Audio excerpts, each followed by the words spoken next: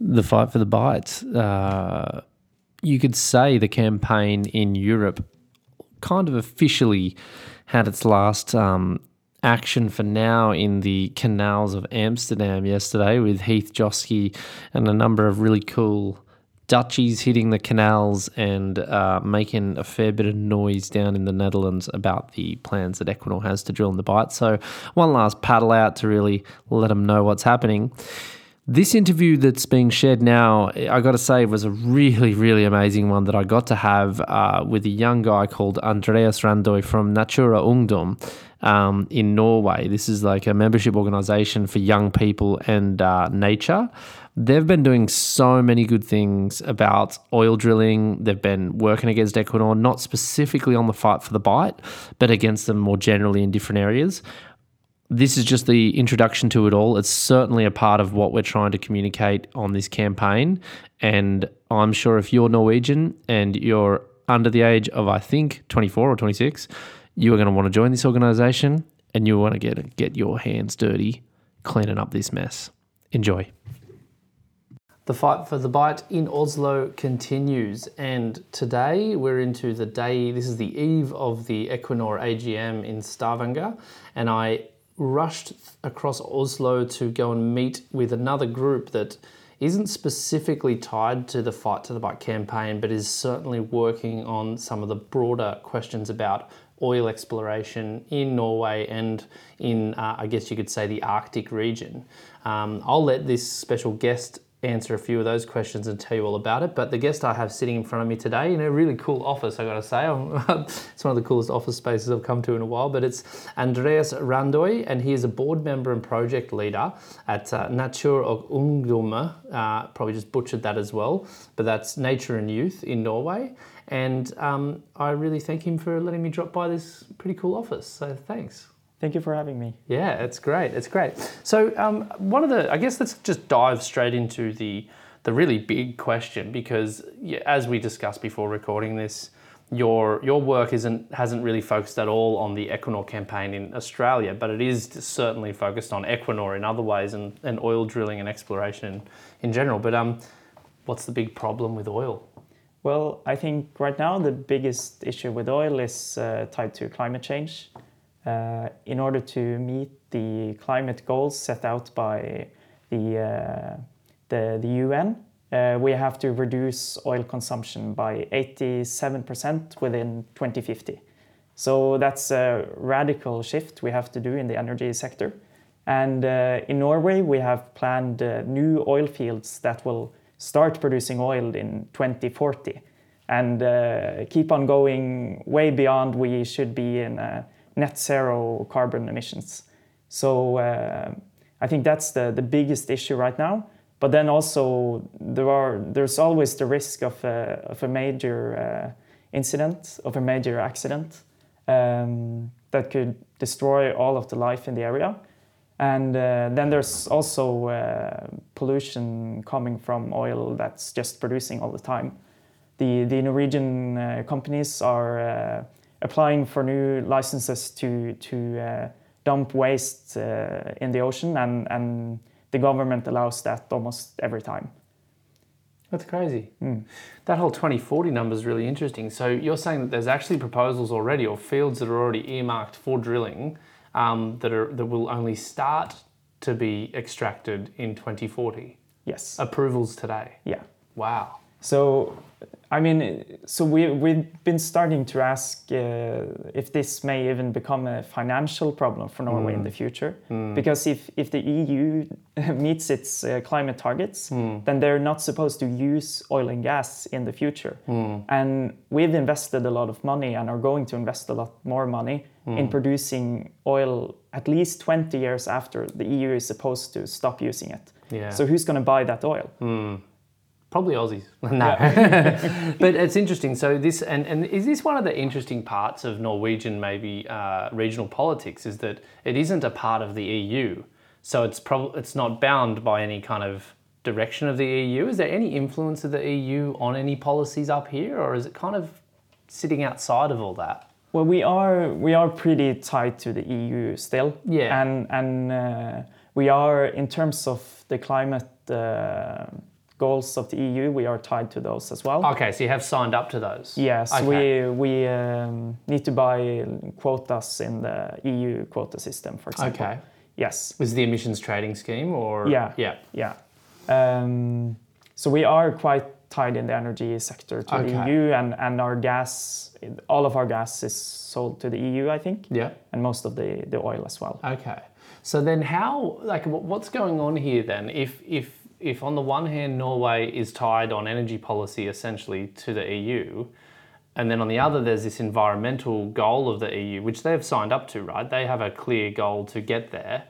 How can Norway continue to have this drilling proposed into the future if they're meant to be hitting this goal environmentally with the Paris Agreement? Well, I don't think it makes sense. No, it doesn't. But the oil has been an extremely important industry for Norway, obviously, and I don't think the way Norwegian politics is right now, Norway would never agree to sort of lose sovereignty over its oil resources to the EU. Yeah. And I think that's one of the reasons Norway didn't want to go into the EU was because we didn't want to lose control over our fish resources. Yeah. And I think, that's important for the government. Yeah, sure. Well, that's the big picture stuff. Like in terms of some of your campaigning though, specifically when it's around this question of oil, like what are some of the more specific campaigns that you're doing right now about this issue? Right now, we're focusing on oil in the Barents Sea. Yeah. So in 2014, the government opened brand new areas for oil drilling. And that was the first time in 20 years that a brand new area was opened. And it was because we finally agreed with Russia on where the border went.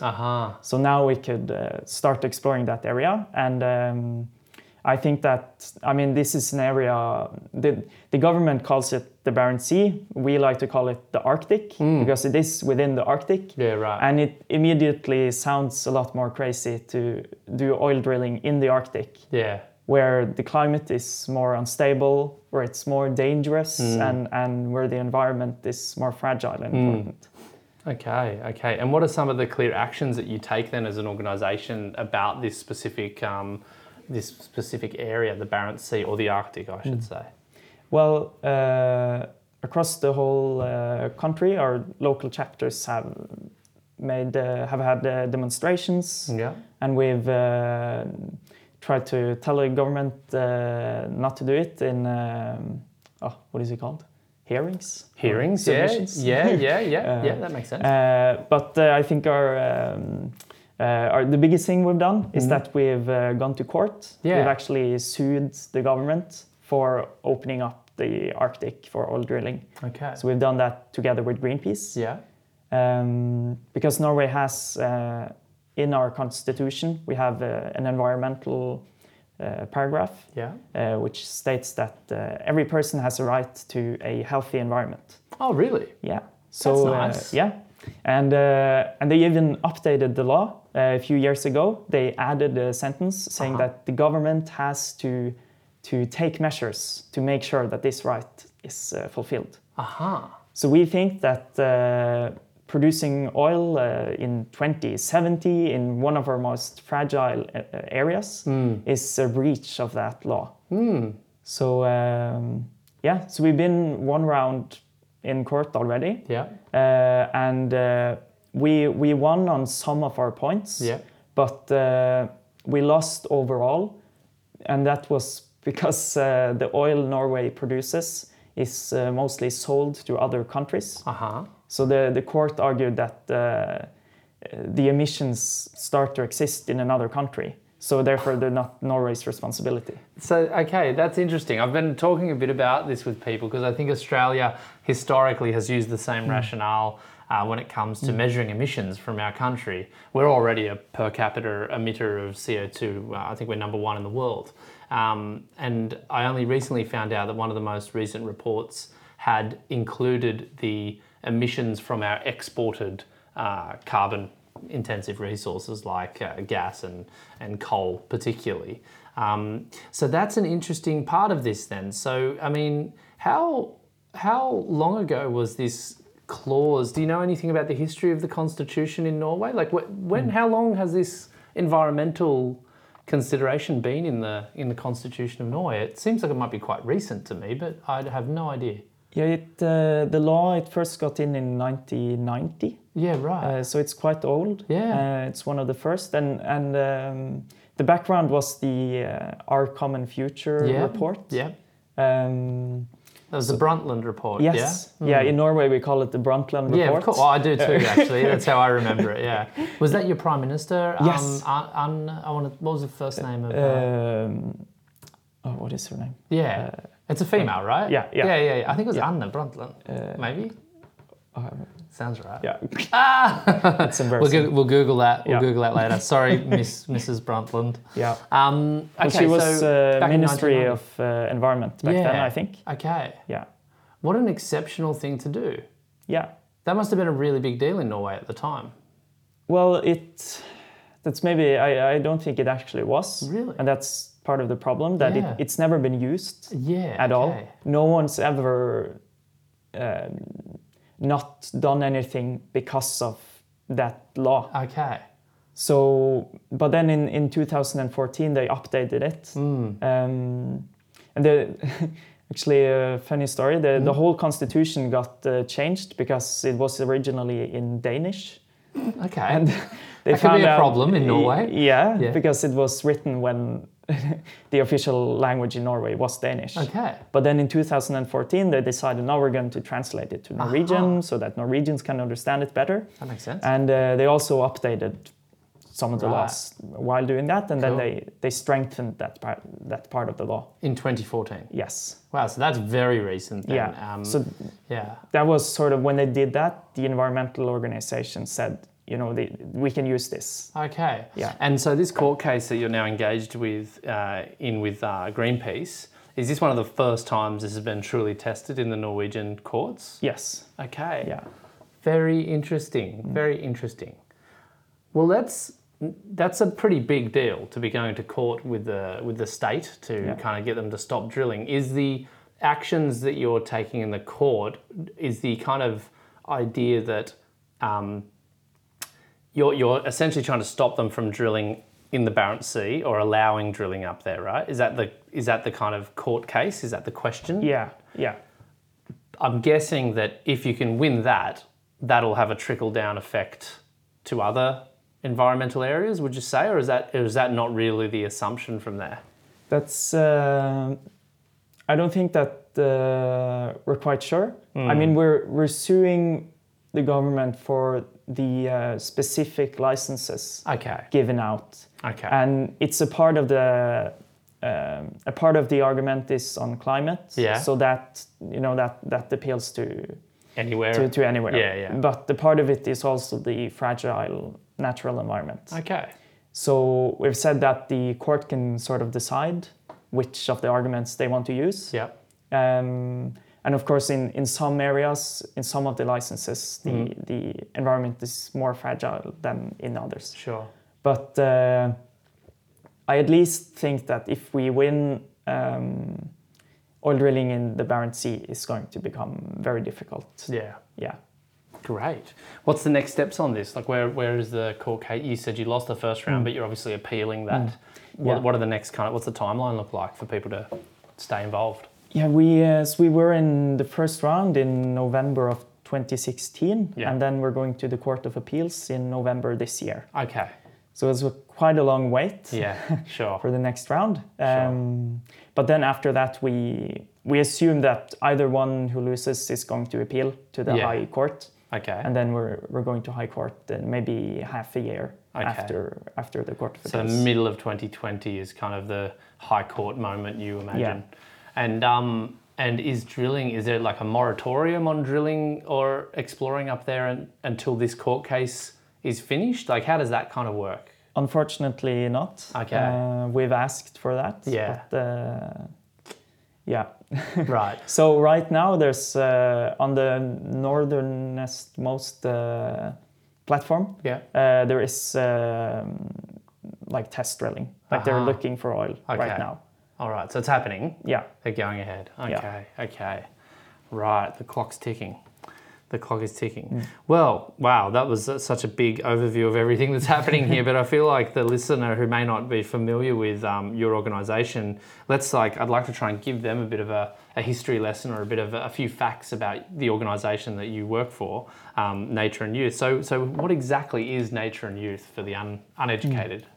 We're an environmental youth organisation, and we're a member-based organisation. So we have about 8,000 members all across Norway. Okay. And they are organized in local chapters. So we have about 70 local chapters all across Norway. And they work on environmental issues where they are in their local communities. So we believe that the big environmental problems we're seeing today is a result of many small problems. And that the way to solve them is sort of be there in each and every town, everywhere decisions are being made, and tell them to make more sustainable choices. And then we also have a national office, which I work in. Yeah. That work Is on... this where we're sitting now? Yes. Yeah. HQ. So we work on the national issues. Okay. Yeah. Dealing with the Norwegian Parliament. Yeah. And politicians in the national, Yeah.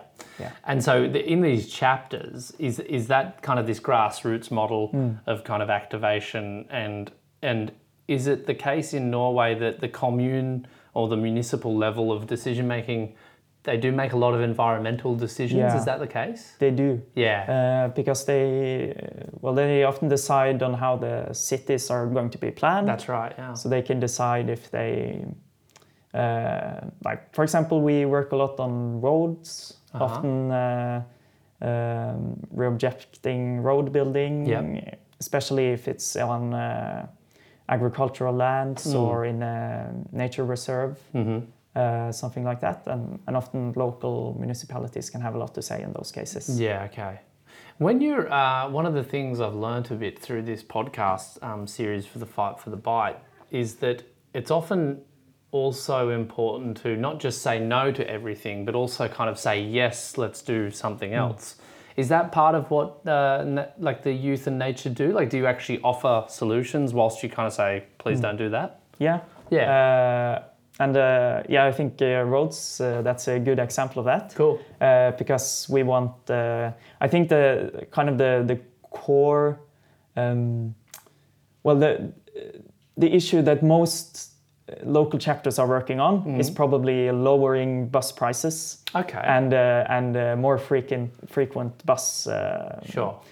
Because that's our alternative is to have more what do you call it, collective or like collective transportation. Yeah, collective transportation. Sure. So we want on the longer distances we want better trains instead of roads. Yeah. And better trains instead of airplanes as well. And instead of everyone driving their own car, we want them to be riding buses and trams. Yeah, sure. And in terms of oil, Norway doesn't even need an alternative because we're already running on 100% renewable. Yeah. The oil is just sold to other countries. To your export. Yeah. Interesting. As a Norwegian, like on this question, because I want to actually start to segue towards talking about Equinor in particular, but like this question of the oil, and as a Norwegian, it's so linked to the cultural identity, right? Is that one of the big challenges? And salmon, of course, is obviously the other thing linked, like fishing and cod and, and oil, and fish oil. Nah, it's just one little joke there. But like, so is it hard for Norwegians to kind of deal with this kind of cultural dissonance in a sense of, I want to fight against this oil stuff, but oil is kind of in me. In a sense, like how do you navigate that with other Norwegians? I'm sure it must be a conversation you have with friends or crazy uncles and things like that. It is very tricky because a lot of people are employed by the oil industry, either directly or supplying to it in some way. Many people are very dependent on the industry, so it can quickly become very personal to talk about the fact that I want to stop it being an industry. Exactly. and that's difficult.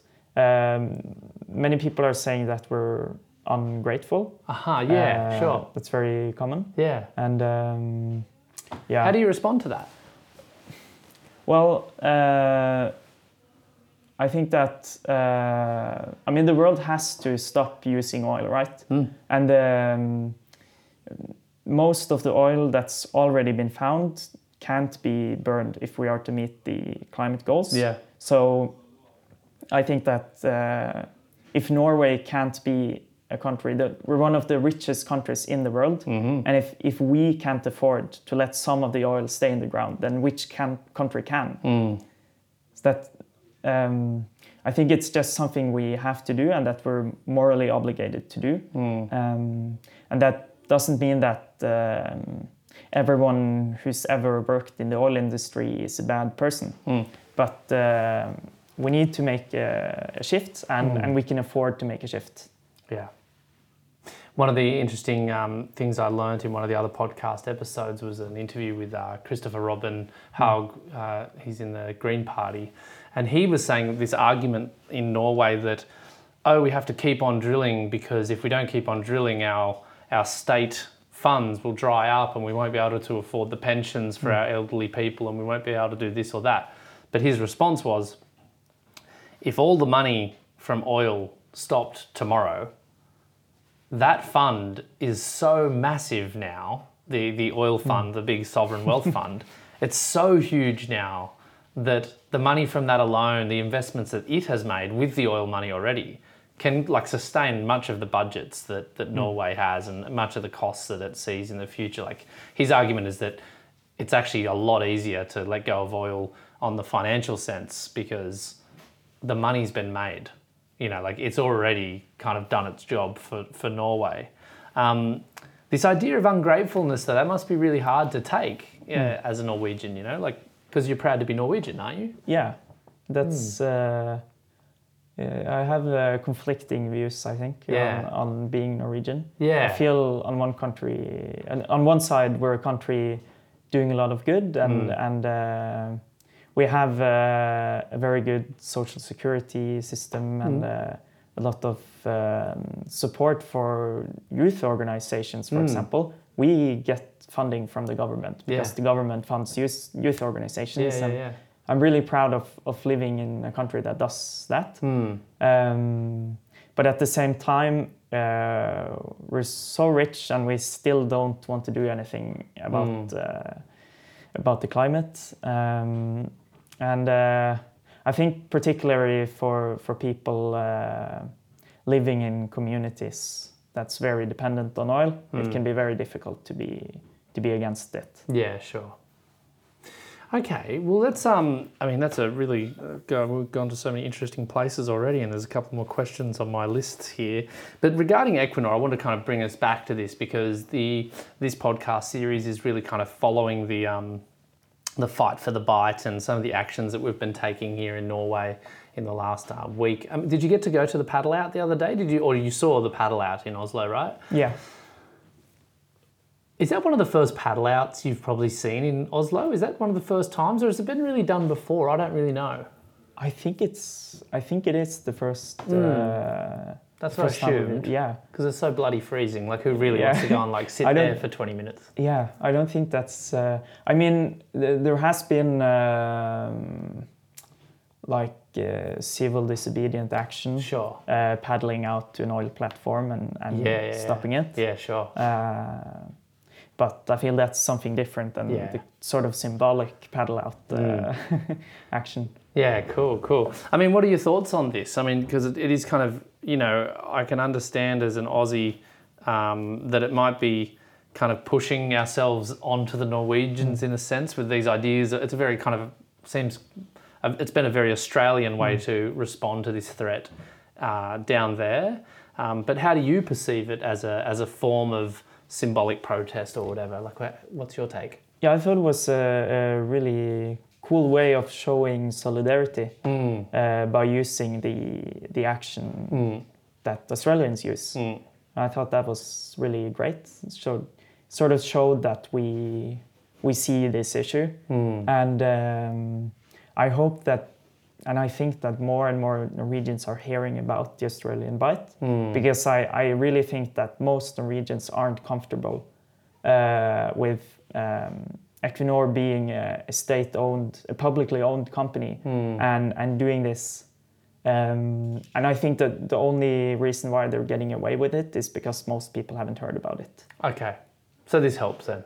Yeah. Yeah, cool. I think so. All right, give us a tick. I'm just drawing a tick on the paper now to say that was a good idea. Regarding Equinor, let's go and bash them around for a little bit. That's one of the other things that you focus on here at Youth and Nature is Nature and Youth, I should say. What exactly are you doing against Equinor, or what are some of the actions that you take as an organisation against them? So in our oil work, we're mostly based on influencing the government and the public opinion. Yeah.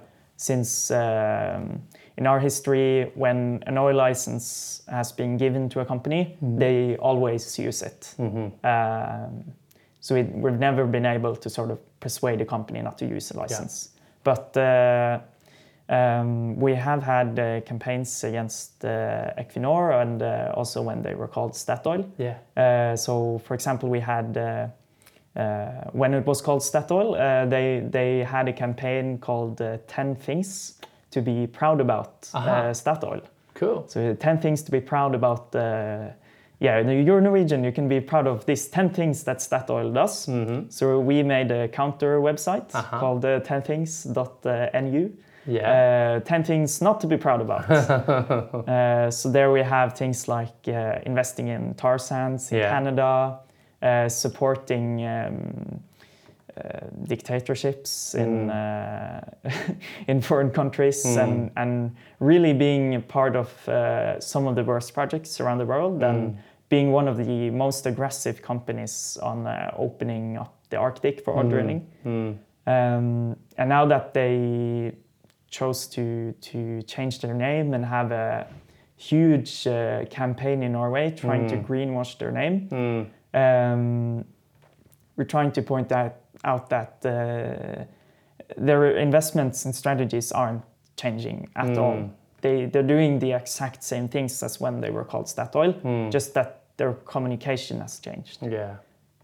And I think they're doing it because people are realizing that people don't accept to be a part of Equinor. It is kind of rather, I imagine that their marketing and PR department is kind of tearing their hair out at the moment with these protests around, because it is beginning to affect this new image of theirs in a pretty big way. You know, like there's many activists in Australia and just general members of the community now who kind of associate the name Equinor with like the devil in you know, like the biggest threat to the coastlines ever. And since that paddle out in Oslo, like obviously that was all in the major media stations picked that up. There was video of it. It's everywhere online, and it's very much targeted at Equinor. They must be really having a hard time with this in their PR, because they would have spent a lot of money on this big change. You're saying they've done a huge advertising campaign about Equinor. Like, how big has it been? Because it seems like is it one of the most visible companies in Norway? I would absolutely say the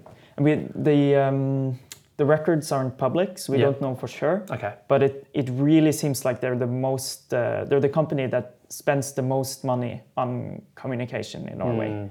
And I think they have over 100 employees just working on that. Wow. And then they also pay communication companies to like millions to create. Keep pumping it out. Yeah, and what's crazy is that in Norway we have kind of a strange tax system for the petroleum companies. Okay. So they have to pay 78% of their income in tax. Wow. So that's quite high. Yeah. But they can also deduct 78% of their expenditures. Okay. You know? All right. So because Equinor is quite a profitable company, they can actually deduct their advertisement campaigns on the tax. So it may not actually cost them so much. Yeah. It may actually be that the Norwegian taxpayer is actually paying for their campaign. For their ads. Yeah, and it's so crazy because is, yeah. it's not like you can never choose to buy Equinor oil, right? You never choose when you're at the gas station. No. Will I buy? Like you don't do that. It's just, yeah. It's just to increase public opinion because they know that they're risking us, the Norwegian people, like, sort of stopping them going into these projects.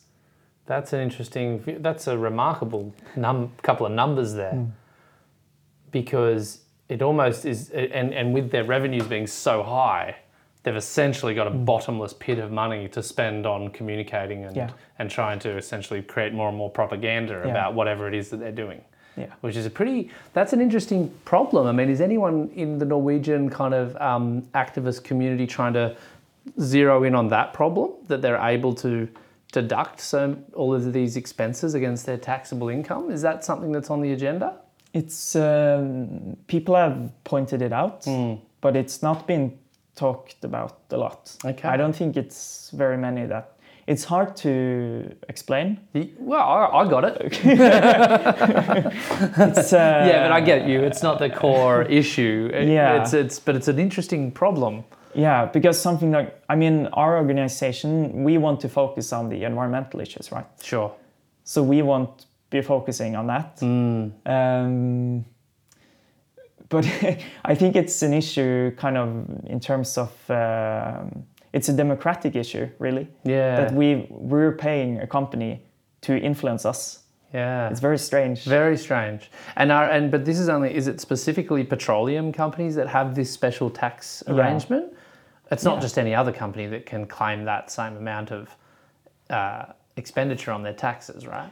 No, well, I mean, I don't know. So the regular company tax is, I don't know, maybe 30% or something. Yeah. So they can also deduct 30%. Okay, right? so it's relative to the amount you're being taxed. Yeah, so the reason why is because the petroleum tax is ridiculously high. And Equinor and all of the oil companies will, of course, say that, like, no country has such a high tax. And so they negotiate for better deals on the other side. So it was, I think it was very reasonable when it was created. Yeah. But it's sort of gotten out of hand. Yeah, particularly when you look at it now with this rebranding effort and this kind of, because instead of it being a way for them to have a justifiable expense versus tax split, instead now it's like it's probably one of their most critical weapons that they have to use, is that they are able to spend so much money. Like they could rebrand next year then. Yeah. If the name Equinor gets completely tarnished in the year ahead, they can just rebrand again and probably not really feel it too much. Yeah. Be a bit of a pain, but they probably could just rebrand again. Very interesting insight. I really like that. I want to bring us back to the organisation itself again, and maybe like yourself and other individuals who are involved here. Like, how did you originally get involved in this organisation? So I think I got involved the way most people get involved in Nature and Youth. I had some friends who started up a local chapter in Nature and Youth. So that was when I was 16 years old and lived in Kristiansand in the south of Norway. Yeah.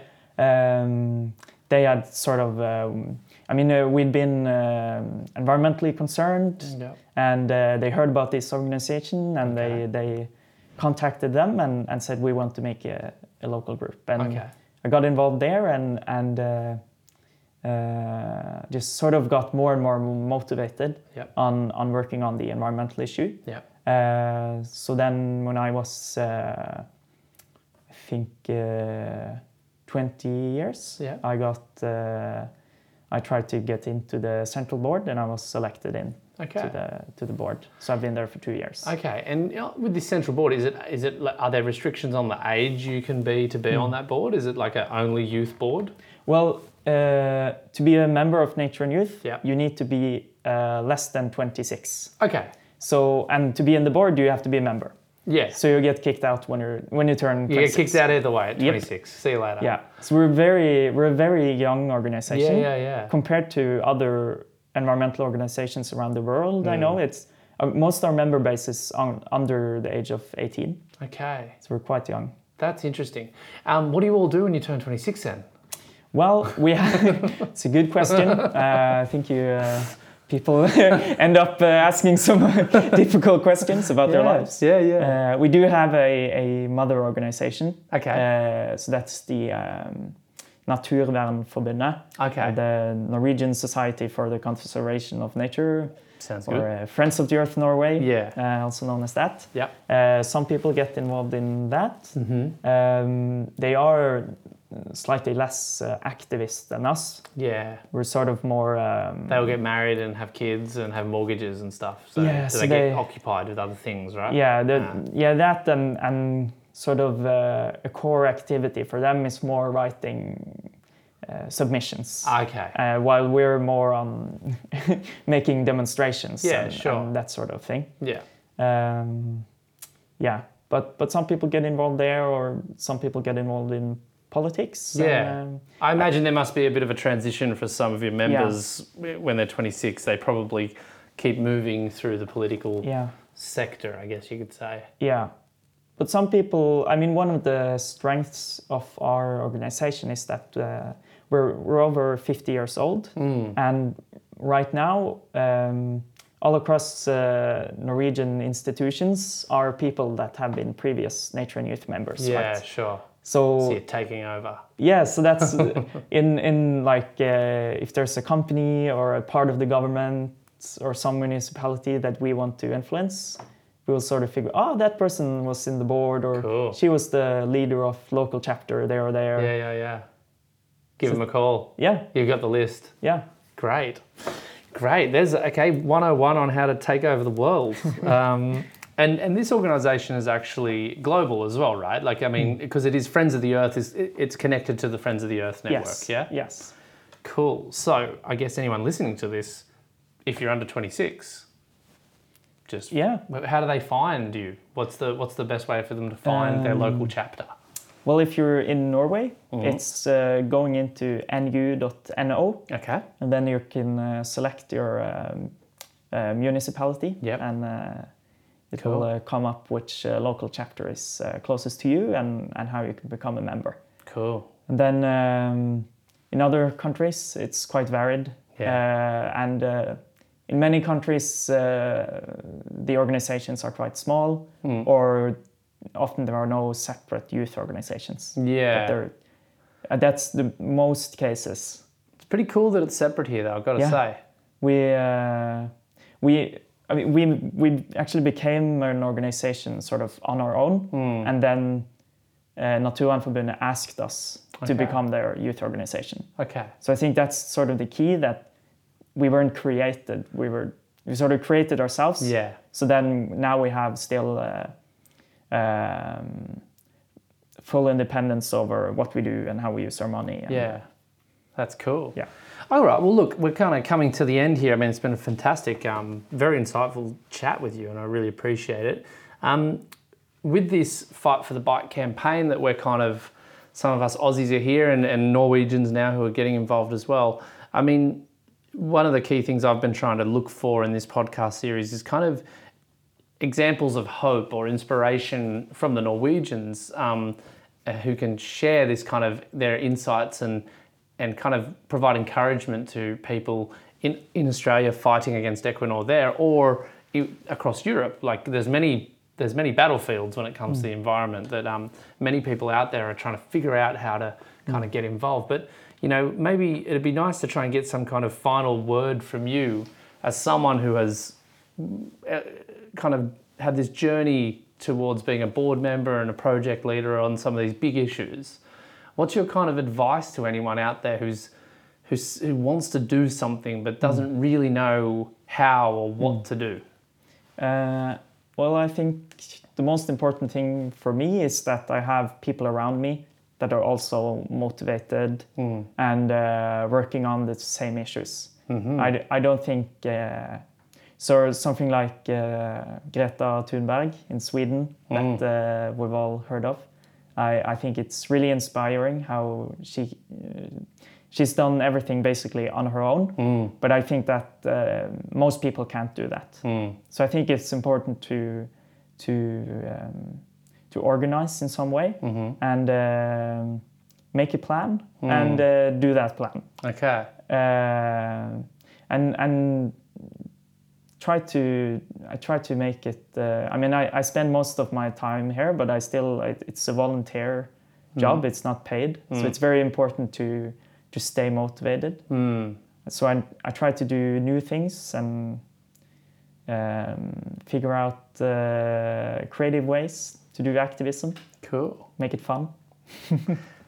Have fun. Do it with friends. Yeah. Sounds pretty good. Yeah. Excellent. Well, thank you so much for taking the time to have this interview. I think people are going to really get a lot out of this. And Great. Yeah, good luck with the court case. Thank you so much. That's going to be really interesting to follow. Yeah. Okay. Thanks. Thanks. Listening to a young person like Andreas really gave me a lot of hope. You just heard the guy. If the future's in the hands of people like that, I think we might just be all right. Huge thanks to him and his organisation for all of their efforts. This court case that they're pursuing with Greenpeace in Norway is going to be really interesting to see the outcome of. I think that is there's been a few others around the world that have taken place, but this aspect of it being in the constitution to, protect nature or to make sure that nature is kind of enjoyable for Norwegians is a really interesting question, and I really look forward to seeing how that one turns out. That may well find a way to solve a lot of problems. The fight for the bite will continue. There's a little piece that I'm working on now, which covers a few things around the actual AGM that happens the day after this interview that you just heard.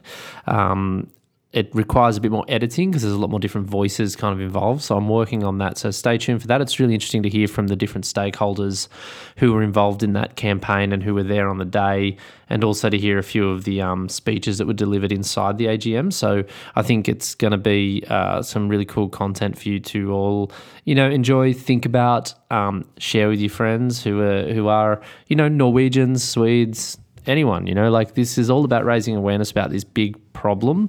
It's called continuing to drill for oil in the era of climate change and climate crisis.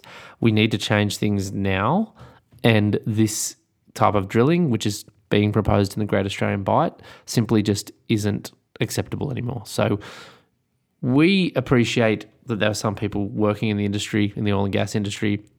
As was said by Christopher Robbenhaug in the other interview, we're all beneficiaries of this industry. So we're not naming and shaming anyone. We're all in this together. We all know what we've got to do. And this podcast series is all about communicating the opportunities and the different pathways, essentially, that all of us can get involved to make this place better. So with that said, I will also finish this little outro by reminding you all that our next magazine is coming up real soon.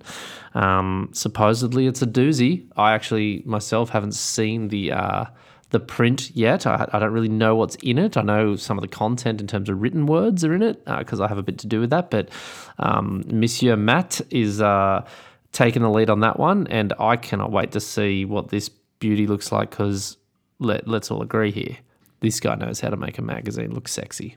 So stay tuned for that. That's coming real soon. And thank you all again for listening.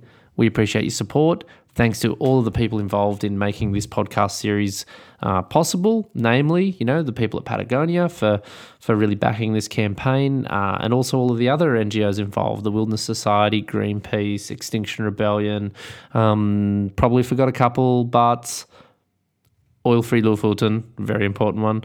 Thanks to everyone involved, and stay tuned for more. Thanks.